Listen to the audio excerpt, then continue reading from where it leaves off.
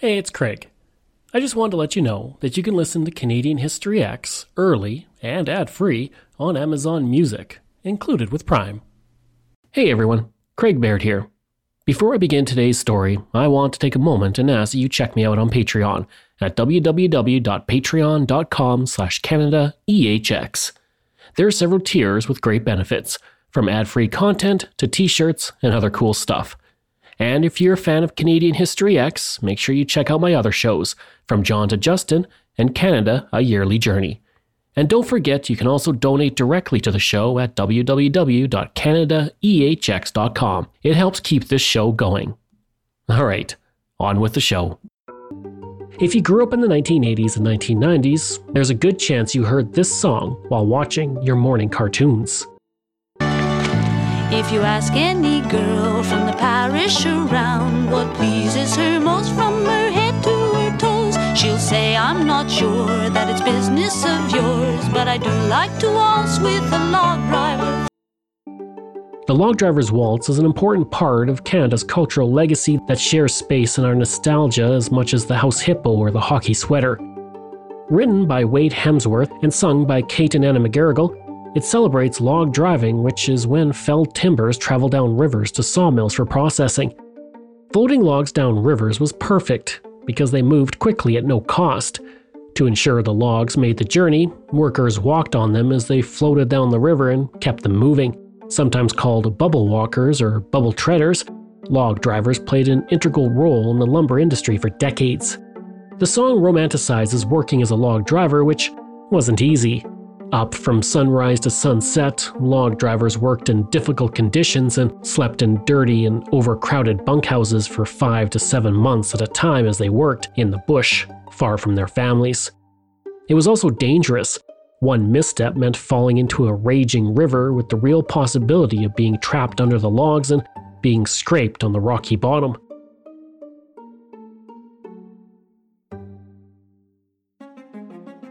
On the river, crews were divided into two groups. The experienced and nimbler log drivers were part of the jam crew, and their name states they watched for spots where logs were likely to jam. If the logs piled up, the men balanced their way over floating logs and dislodged them. Failure to clear jams would create partial dams, which would cause water levels to rise. If enough lumber backed up, it could take weeks to break up. Less experienced crew members brought up the rear and pushed straggler logs that would get stuck on the banks. For those unfortunate workers, it meant spending more time standing in water than dancing on logs. Each crew also had a boss, selected for their ability in controlling the reckless men who were attracted to the job. The ideal river was straight and uniform with sharp banks. To approximate these conditions, loggers would alter the water's flow by blowing up rocks and building up the banks. And all this brings us to Wade Hemsworth, who worked in logging camps in the 1940s and 1950s and saw the skills needed to be a log driver firsthand. Hemsworth was impressed by their strength and agility and noticed how their movements resembled dancing. His great-nephew, also named Wade Hemsworth, said, "The Log Driver's Waltz is a song about a time in Canadian history when logging and moving logs to the pulp and paper mill was done in a more traditional fashion. The action of burling on logs or standing on them as they turned over and staying upright was a unique skill." Watching them inspired Hemsworth to write The Log Driver's Waltz, which appeared on his first album, Folk Songs of the Canadian North Woods, in 1956. The most famous part of the song is the chorus. For he goes burling down and down white water. That's where the log driver learns to step lightly. It's burling down and down white water. The log driver's waltz pleases girls completely. In it, the word burling, often heard as whirling or twirling, refers to the Scottish word burl, which means to revolve or cause to revolve. While the act of log driving inspired the song itself is about the footwork lumberjacks have on the dance floor, thanks to their experience on the river, and much like milkshakes, those skills bring all the girls to the yard. Hemsworth only wrote 16 songs in his entire career, most of which became Canadian folk classics, but none became as famous as The Log Driver's Waltz. In the early 1960s, he met the folk band Mountain City 4, who were impressed with his music, and they released covers of his songs, including The Log Driver's Waltz. That band broke up in 1967, and two sisters in the band, Kate and Anna McGarrigle, became a duo and released their first album in 1976. That same year, CBC contacted the National Film Board and asked the organization to create several short films to be used in between programming. The federal government was also behind this, as the venture was hoped to promote national unity.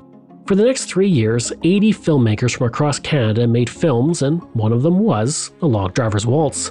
It was released in 1979 as an animated short film directed by John Weldon, with music sung by Anna and Kate. Of all the films released as part of this CBC NFB initiative, none were as popular as The Log Driver's Waltz, and it remains one of the most requested films in the National Film Board's collection. Hemsworth's great-nephew Wade Hemsworth said, "To think that he wrote these songs half a century ago, and that they still are on people's minds, it is something that I know would have pleased him completely." Hemsworth died in 2002, and Governor General Adrienne Clarkson said, "So much of a part of our folklore, and so familiar to us that we didn't realize anyone had written them." Kate and Anna continued to make music for decades after The Log Driver's Waltz. They released 13 albums together, earned the Order of Canada in 1993, and received the Governor General's Performing Arts Award in 2004. Kate died in 2010, but you might have heard of her children. Rufus Wainwright and Martha Wainwright have kept the family's musical legacy alive, as has The Log Driver's Waltz, which continues to be beloved by Canadians. In 2017, the Montreal Gazette ranked 150 of the greatest musical moments in Canadian history, and The Log Driver's Waltz ranked 62nd. A log driver's waltz pleases girls completely. Whirling down and down white water. A log driver's waltz pleases girls completely.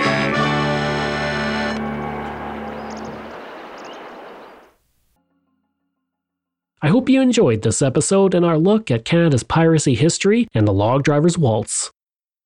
This show is researched, produced, and written by me, Craig Baird, with the help of Dila Velasquez. Audio production and design by Rosalind Kufor. If this is your first time listening and you like what you heard, please take a moment and give us a 5-star review to help other people find these amazing stories. And there are so many for you to sink your teeth into. If you enjoyed this podcast, then please check out my other podcasts, From John to Justin, Canada, A Yearly Journey, Pucks and Cups, and Canada's Great War. We love hearing from you, so if you have a show topic you want me to cover, email me at craig@canadaehx.com, or stop by my website and social media. I'll include all of those in my show notes. Until next time, I'm Craig Baird, and this is Canadian History X.